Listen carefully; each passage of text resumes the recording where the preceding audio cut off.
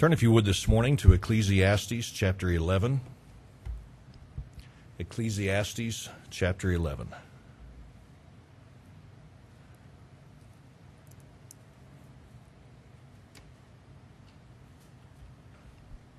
Let's go to the Lord in prayer. Father, thank you for this day. Thank you, Lord, for the music that we have enjoyed. Thank you that we could be reminded of your blood that was shed on our behalf. Lord, the fact that you loved us enough to give your life for us, that's an amazing thing, and I pray that you'd help us to be mindful of that today. God, I pray that you would use this message to be a help to each of us. God, it's a very simple truth, but a very needed truth, and I pray that you'd help us to give attention to it today. I pray this now in Jesus' name. Amen.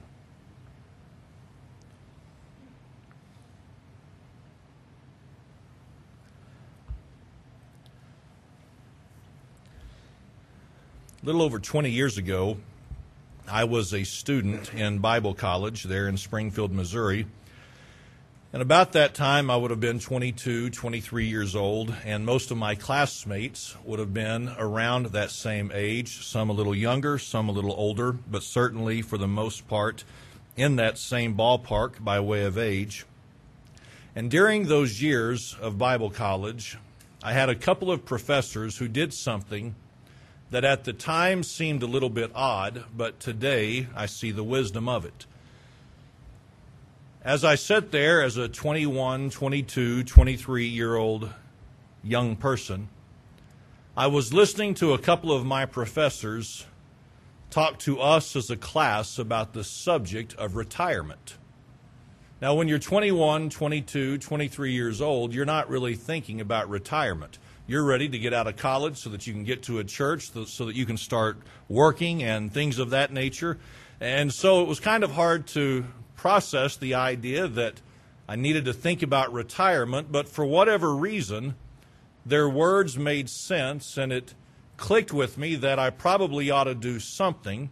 And so based upon the advice and based upon the recommendation of one professor in particular, I contacted an investment company, told them what line of work I was in or what line of work I would soon be entering into, and I told them that I wanted to start some kind of a retirement account with them.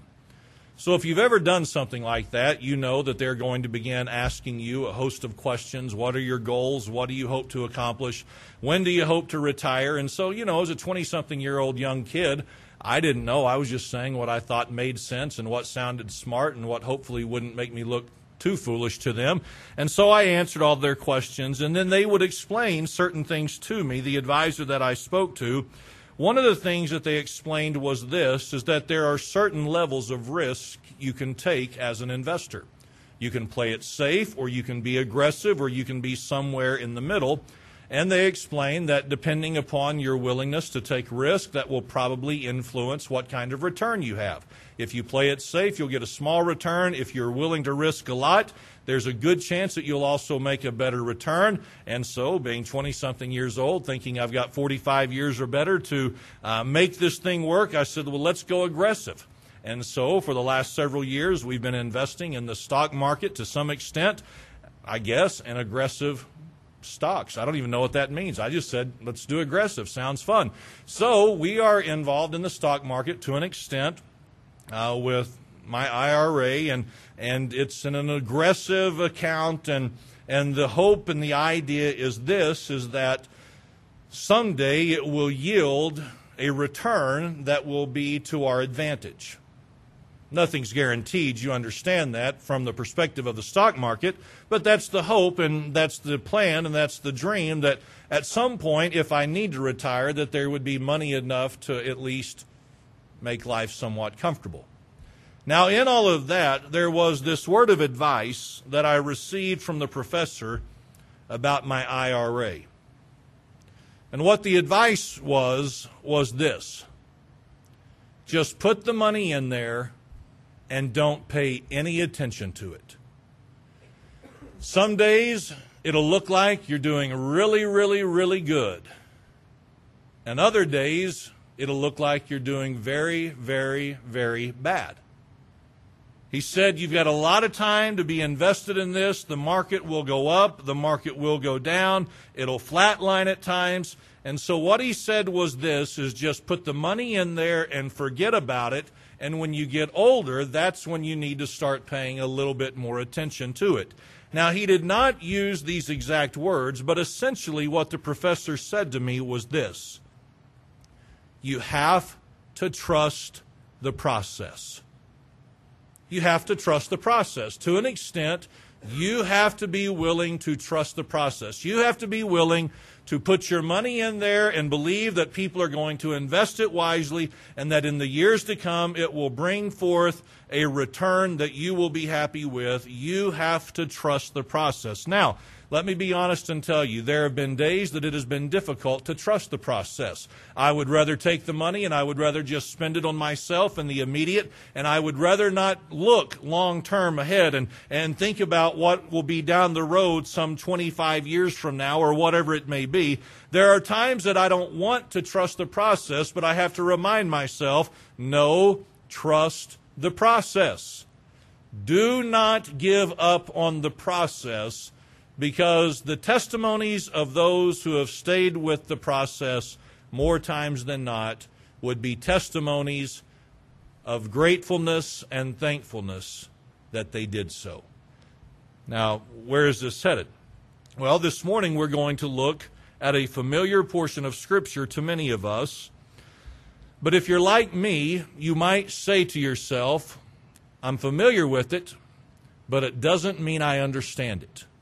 I've read it, but it doesn't mean that I know what Solomon was talking about. And I would say that I was in that category for sure until this week. And even as I approach the subject this morning, as I approach the text here in the next couple of moments, some of you may say something like this: well, I heard that passage preached one time, and this is what the pastor said, or this is what the preacher said, and there may be validity to what that preacher said. I'm not here saying that whatever you may have heard in the past is absolutely incorrect, but I would say this, based upon the reading and the studying that I've done this week, I am comfortable, obviously, with what I'm about to preach to you, and I think there is merit to what I'm about to say, or I would not be preaching it today. But I would say this, that there are times that in reading the Scripture, that if you do so from the 21st century United States of America perspective, there's a chance you're going to miss what Solomon was communicating several thousand years ago. Does this make sense? You know, in the world that we're a part of and the culture that we live in, if all we do is approach the Scripture from our perspective, there are going to be elements of the Scripture that we scratch our heads and say, well, that's just weird, that is crazy, that doesn't make any sense. And so such a passage as what we'll look at in just a moment would be one of those passages. So what is it? Well, it's verse number 1. Verse number 1. Here Solomon makes this statement: cast thy bread upon the waters. Cast thy bread upon the waters. Now, this morning, I know that I don't have to spend too much time explaining to you, I trust, what bread is, right?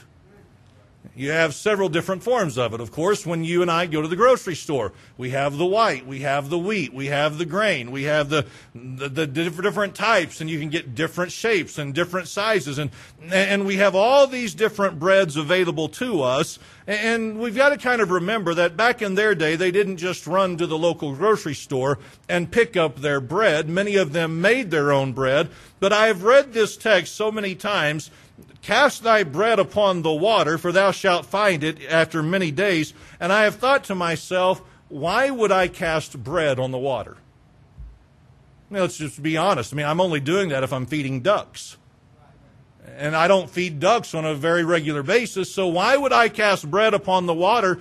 And then, just to be very honest with you, to take it a step further, if I did cast bread upon the water, I wouldn't want it coming back to me after many days. Because wet, soggy bread is disgusting. If somebody spills their drink on a sandwich and then they said to me, would you like my sandwich? It's all wet and soggy. I would say, well, of course I don't want that. That's disgusting. So I've read this verse, cast thy bread upon the waters and thou shalt find it after many days. I've thought to myself, if I cast my bread on the water, you can keep the bread. I don't want it. So then the question is what was Solomon talking about and what was Solomon suggesting in all this? So here is where I had to go back in my mind and in my thought process several thousand years ago and remind myself that not everyone just ran to the local grocery store and picked up their bread and their supplies for the week, but there was actually a time where people made their own bread from the products that they had grown in their own gardens or their own fields or their own crops. Now, please excuse some of my ignorance from a lack of exposure to this process and what I'm about to say, but here is what I roughly understand. That in order to get bread, that in order to get different supplies that make up certain foods, here is what I understand, that there are certain products that in their raw state or in their raw condition, they have to be processed to make ingredients that would make up other things, correct? Does this sound right, or are you as ignorant about the process as I am? Okay, if you took the corn, you would have to do certain things to that corn to make it useful in other cooking products or in other recipes that one may want to use. If someone had wheat, they would have to do something and process that wheat to make it into something that was actually usable for recipes and things that would be made by those products. Right? Okay, y'all aren't helping me much, so either you don't know or I'm completely off base. But I read about it, okay? I Wikipedia'd it, and they said I'm right. Okay. So if you think about it, this process has to take place where you take it from its raw state to where you can use it as a usable ingredient. But here is what, again, I think some of us know as it relates to some of these products, that in order to have seed for a future harvest, you cannot process that product for an immediate meal or an immediate usage or consumption of that product. Okay, so whether it be corn, whether it be flour, or something else of that nature, what do you have to do? You have to sacrifice a certain portion of that crop that would have been available to you for consumption at that moment. You had to sacrifice that so that you could take the seed of it so that you might reinvest it in the ground, which is what the farmers would have done in their day. And here is what they would have done according to the pictures that are painted by certain people who are scholars. What you would have is this, is that you would have the farmer, or you would have the one who worked the fields. They would have a bag over their shoulder, and inside this bag would be the seed. And here's what they would do, is they would go along the area that would be the crops where the farm's land would be planted. Okay, here's what they would do. They'd reach into that pouch and they'd take the seed and they would just cast it out there. And they would throw it out there. And so whenever Solomon said, "Cast thy bread upon the waters," what he was saying is this, is what you want to do, is you want to take that seed that could have otherwise been used for the production of bread, for the consumption of meals. What you want to do is you want to take that seed, what would make the bread, and you want to cast it upon the waters, or you want to cast it upon the wetlands or the marshy areas, or where it would be well watered. And what he said was this, that is, if you will cast your bread upon the waters, thou shalt find it after many days. What does it mean to find something? It means this, to attain it. So after many days, here's what will happen, is you will attain it, or you will be able to acquire it once more. What is he suggesting? He is suggesting this, that the seed that is planted, that it will again one day bring forth the harvest. And when you go out and bring forth the harvest, you will then have food once again after many days, but it's a process that you have to be willing to trust. You have to be willing to trust this process, that if I take this seed that I could otherwise consume right now and use for my own benefit right now, if I will take this seed and I will actually go out and cast it upon the waters where it will be watered, where it will receive the moisture and the nutrients that it needs, here's what it'll do, is it'll actually bring forth the very thing that I need, but it'll only happen in the future. It probably will not happen overnight. Now, as you think about that, I would imagine for people who lived thousands of years ago who really understood this process, I think we could imagine that there were seasons where this would have been easy to do. Meaning, if last year's harvest was plentiful, if last year's harvest was bountiful, it would not be difficult, it would not be hard to take some and say, okay, from this we will not process it, from this we will not consume it, we will take this and we will reinvest it in our future, so to speak. There would have been years that in order to do such a thing, that would have been considered very low risk. Because they were doing it from their bounty. They were doing it from a plentiful resource. They were doing it from an area where it didn't really require that much from them. But yet, there would also have been times in the lives of these people that maybe last year's harvest wasn't so great. They didn't have as much in the cupboard. They didn't have as much in the barn maybe as they had had in years past. And so now they were looking at what they had available to them. And here's what they know. We need to plant, but we've also got this staring us in the face by way of an immediate need, by way of something that is pressing upon us right now. So what did they have to do? They had to, for lack of better words, take a risk and not process this food in the way that they would like to, the raw products, to make the meals for themselves. What they had to do was take the risk so that they could take the seed and reinvest it once more in the ground and trust that in the days to come, the harvest would come forth and the bread that they had cast upon the water after many days would come back to them. There had to be this belief, and there had to be this trust, and there had to be this confidence that I am going to take what I could otherwise use right now, and I'm going to actually not use it upon myself in this moment. I'm going to reinvest it, and I'm going to replant it over here, trusting, let's listen now, trusting that in the future I'll be glad that I made the investment that I made. Now this morning, as you think about that, the question could be asked, so was Solomon just writing to some farmers and trying to give them some advice on what to do with their crops and their seeds and things of that nature? And maybe to an extent, Solomon did have farmers in mind, and he had families in mind who may have struggled with that.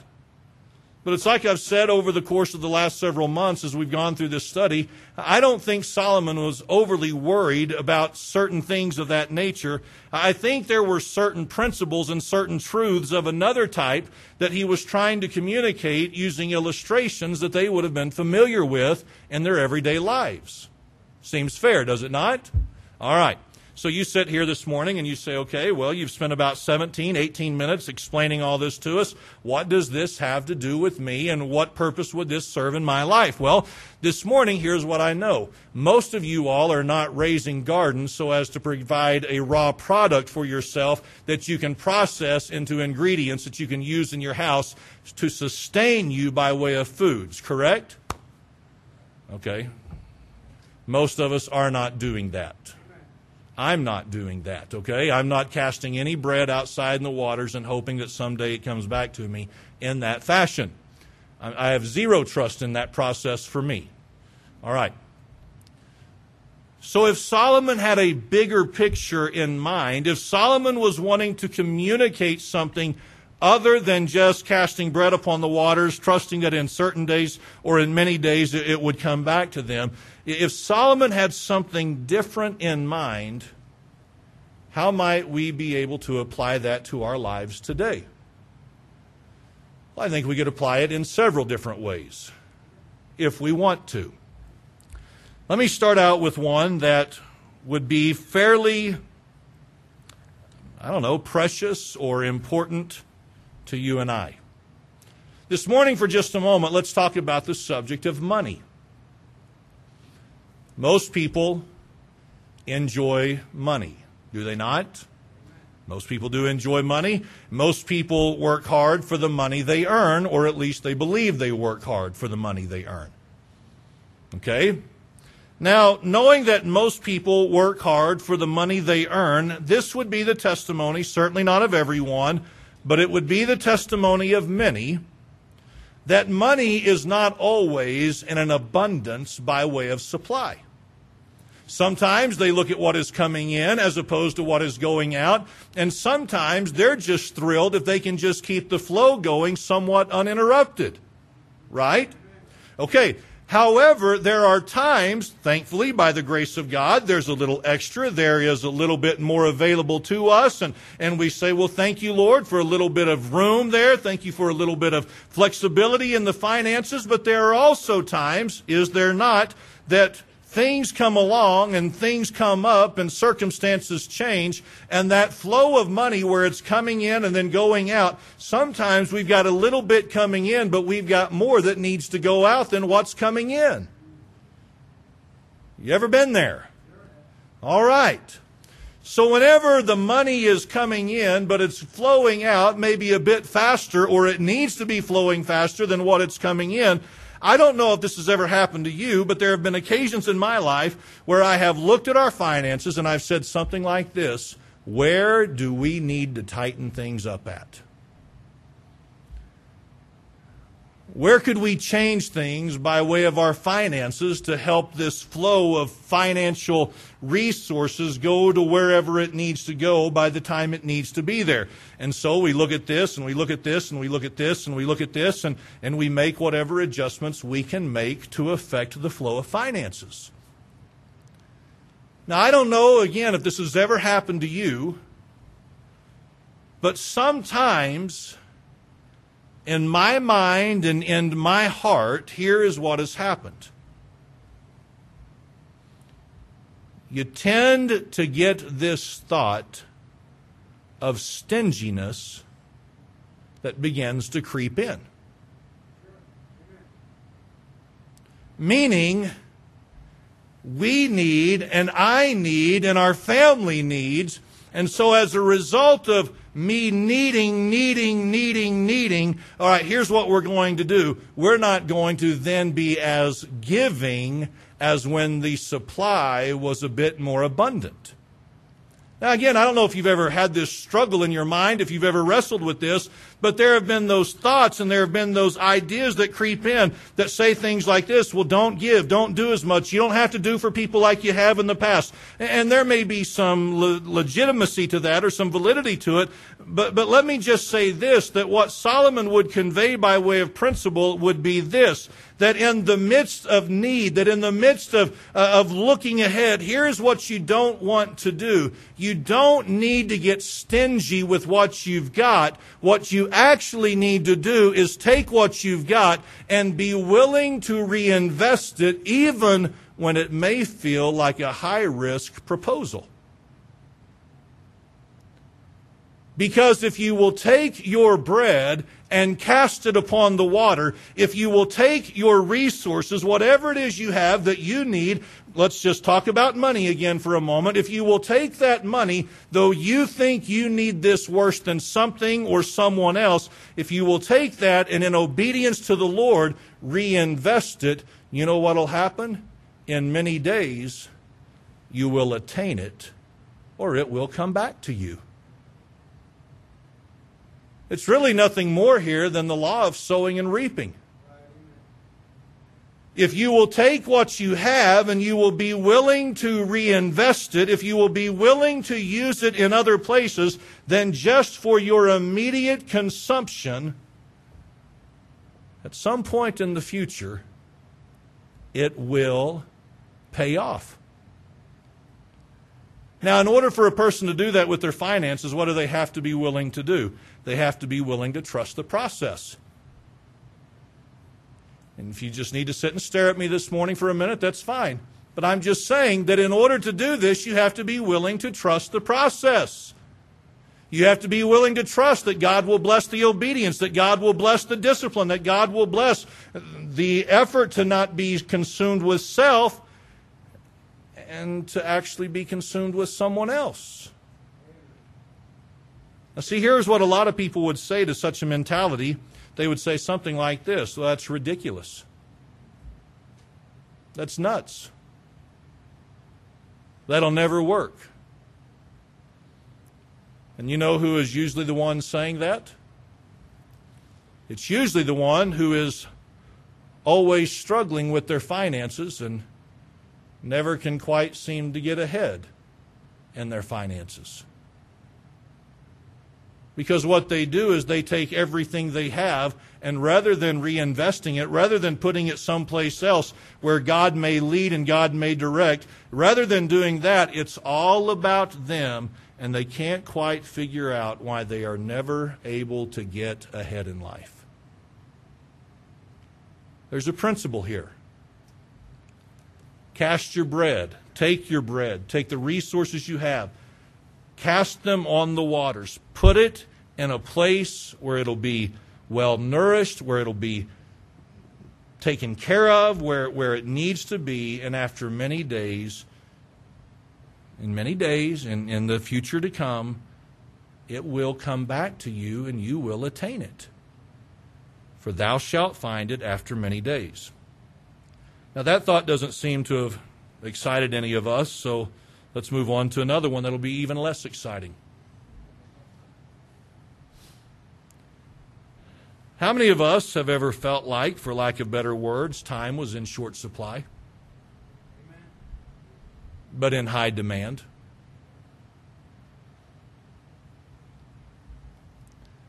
I've only got so many hours in a day, you may hear somebody say. You're right. You've only got so many hours in a day, and that is the exact same number that everyone else has in their day. Well, because I've only got so many hours in a day and only have so many hours in a week, I've only got so much time to get things done that here's what I've got to do. I've got to make sure that everything I need to take care of is taken care of. I understand you need to get some things taken care of. I understand that you need to be mindful of what you've got going on.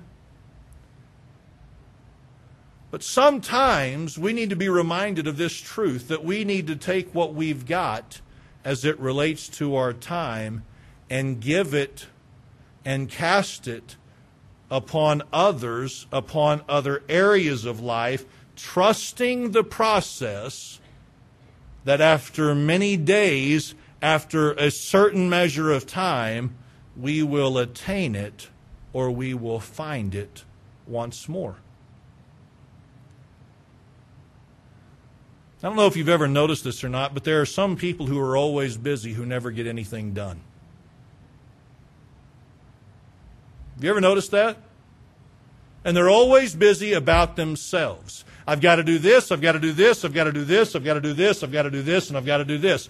And it's always about them, and so as to hear them talk, their life is always crazy, hectic, chaotic, and they never really have enough time for anyone else.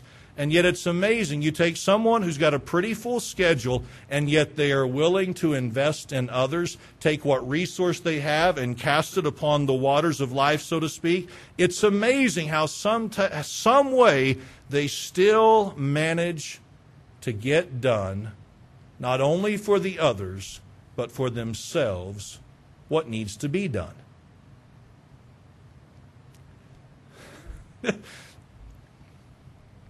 I'll just give you a little story. I know this is exciting, okay? This past week, we needed to be in Missouri for a funeral. I'll just be honest with you, just to look at it on the calendar and the placement of it and the timing of it, there were other things I could have done. I didn't have to travel 500 miles one way to go to a funeral only to turn around and come back. I didn't have to do that, but it was one of those things I felt like needed to be done. knowing that I had a funeral on Thursday, I had services Wednesday night to be ready for, Sunday school, Sunday morning and Sunday night, family coming into town. There was a lot going on, and it would have been very easy for me to just send my condolences to the family in Missouri and say, listen, we'd love to be there. It's just not going to work out. But there was just something within me and Susie that said, you got to go. And so we went to the funeral. We spent the time doing what we felt like we were supposed to be doing. And you know what's amazing? I got done with everything this week earlier than I normally get done with it when I don't have all the activity that I had this week. That was just one of those little reminders. Take what you've got. Be willing to cast it, so to speak. Trusting the process that at the right appointed time I will attain it. It will be something that is found. It will come back to me in the way that I need it.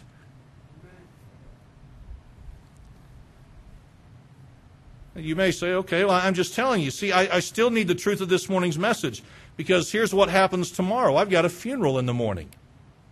And then right after the funeral, guess what Susie and I are doing? We're headed towards Champaign, Illinois. Why? To be with a family whose son passed away so that we can be there and try to be an encouragement to them, to try to be a blessing to them. I really don't have time, quote unquote, for a 14-hour drive up there only to turn around and drive 14 hours back. But I've got to trust the process and ask myself, do I believe it, or am I just going to do it when it's convenient? See, you can sit here this morning and you say, well, I just don't have time. I'm not saying whether or not you do or you don't have the time. I'm just saying this. You might find you had more time if you were willing to take the resources you had and invest it in places that God told you to invest it, like in the lives of other people. He may take what you cast and give it back to you later in ways that you wouldn't have ever dreamed possible.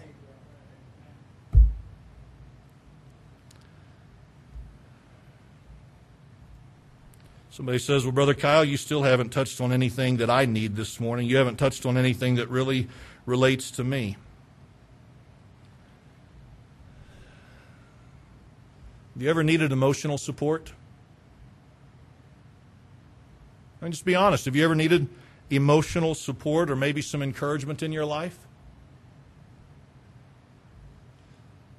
How about you take what you have available to you and try to invest in someone else and try to be an encouragement to them, to be supportive to them? Why don't you take what you can, what you have available? Well, Brother Kyle, I just don't have anything to give anybody right now. Okay, what you're doing is you're taking all your seed and you're hoarding it to yourself, saying, no, I can't do anything for anybody. Okay, and here's what'll happen. You'll never get what you need when you need it until you're willing to start taking what you've got and investing it in other people. Well, that seems so high risk. Yes, but the rewards will be much greater than if you play it safe, because you'll probably not get much by way of reward.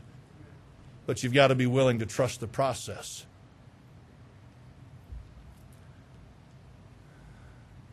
I sure could use a blessing right now. Try being a blessing to someone else. Take that bread and cast it upon the water. Because after many days, here's what will happen. You'll find it. So you need to be blessed? Well, try being a blessing. You understand how this principle could work in any area of life? This is what I could use. Then that's probably what you need to give away. Well, this is what I need more of. Then that's probably what you need to let go of. But you don't understand. Listen, I might. But I know this. There are many people who have tested the process, and the testimonies come back overwhelmingly. Do it. Whatever you've got in your hand, take it. Cast it upon the waters. You will be glad for this reason. at some point in the future. I can't tell you the day. I can't tell you when the harvest will come, but the harvest will come and you will attain exactly what it is you planted at some point in the past. Somebody says, that sounds kind of charismatic, all that planting seeds and seed planting faith and all that other stuff that you hear the charismatics say. Listen, I will not let the charismatics rob me of a biblical truth. I won't. Now, if you want to, that's up to you. I'm just saying, to the best of my ability, to the best of my understanding of this Scripture, here's what I want to do. I want to take the raw, natural resources that God has given me, whatever it is, and rather than process it all for myself, I want to take some of that and I want to reinvest it in other lives, in other areas where God would lead, trusting that at some point in the future, He will give me exactly what I need, when I need it, where I need it, to the extent that I need it. And if I will just keep on casting the bread, if I will just keep on planting the seed, then whenever the harvest is needed, God will make sure I've got all I need. And some of you this morning, here's what I believe with all of my heart. You know what it means to cast your bread upon the water. But there are some in this room who, if you'd just be honest, you'd have to say this, I'm kind of stingy with what I've got. I take all of my resources and I just kind of hoard them to myself, and I don't really take what I've been given and allow it to be given and distributed in other places. I'll just tell you this, so long as you've got that attitude and so long as you've got this spirit, you're going to be involved in a cycle, really, that's pretty unenjoyable to be a part of. Because it'll always revolve around you and you'll never quite have enough of whatever it is you need. But I'm telling you, if you learn to cast your bread upon the water in whatever area of life you need to do it, I can promise you there will be times that you say with unbelievable joy, how did God do this? God met this need. God provided. God took care of this. God sent this. God was so good to give me this. And you will see a process take place that once you get involved in it, you'll not want to get out of it. I can promise you. Will we cast our bread upon the water, trusting that after many days we will find it, we will attain it, that it'll come back to us? Let's all stand this morning and bow our heads for a word of prayer.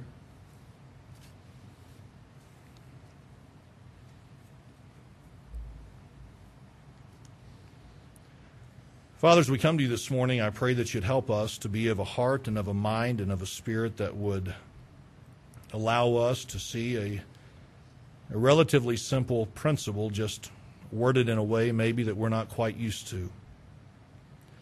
God, I pray that you'd help us to learn to be generous and giving and obedient when it comes to your leading in our lives, of taking what you've given us to invest in the lives of other people, to redistribute it, so to speak. God, trusting that at the right time, at the appointed time, you will bring back to us whatever it is we need. God, if there's anyone in here this morning who would have to admit a measure of stinginess, of consumption of self, I pray, Lord, that you'd help us to be convicted, that you'd help us to grow to be generous and to be giving so that we might know your blessings. I pray these things now in Jesus' name. Amen.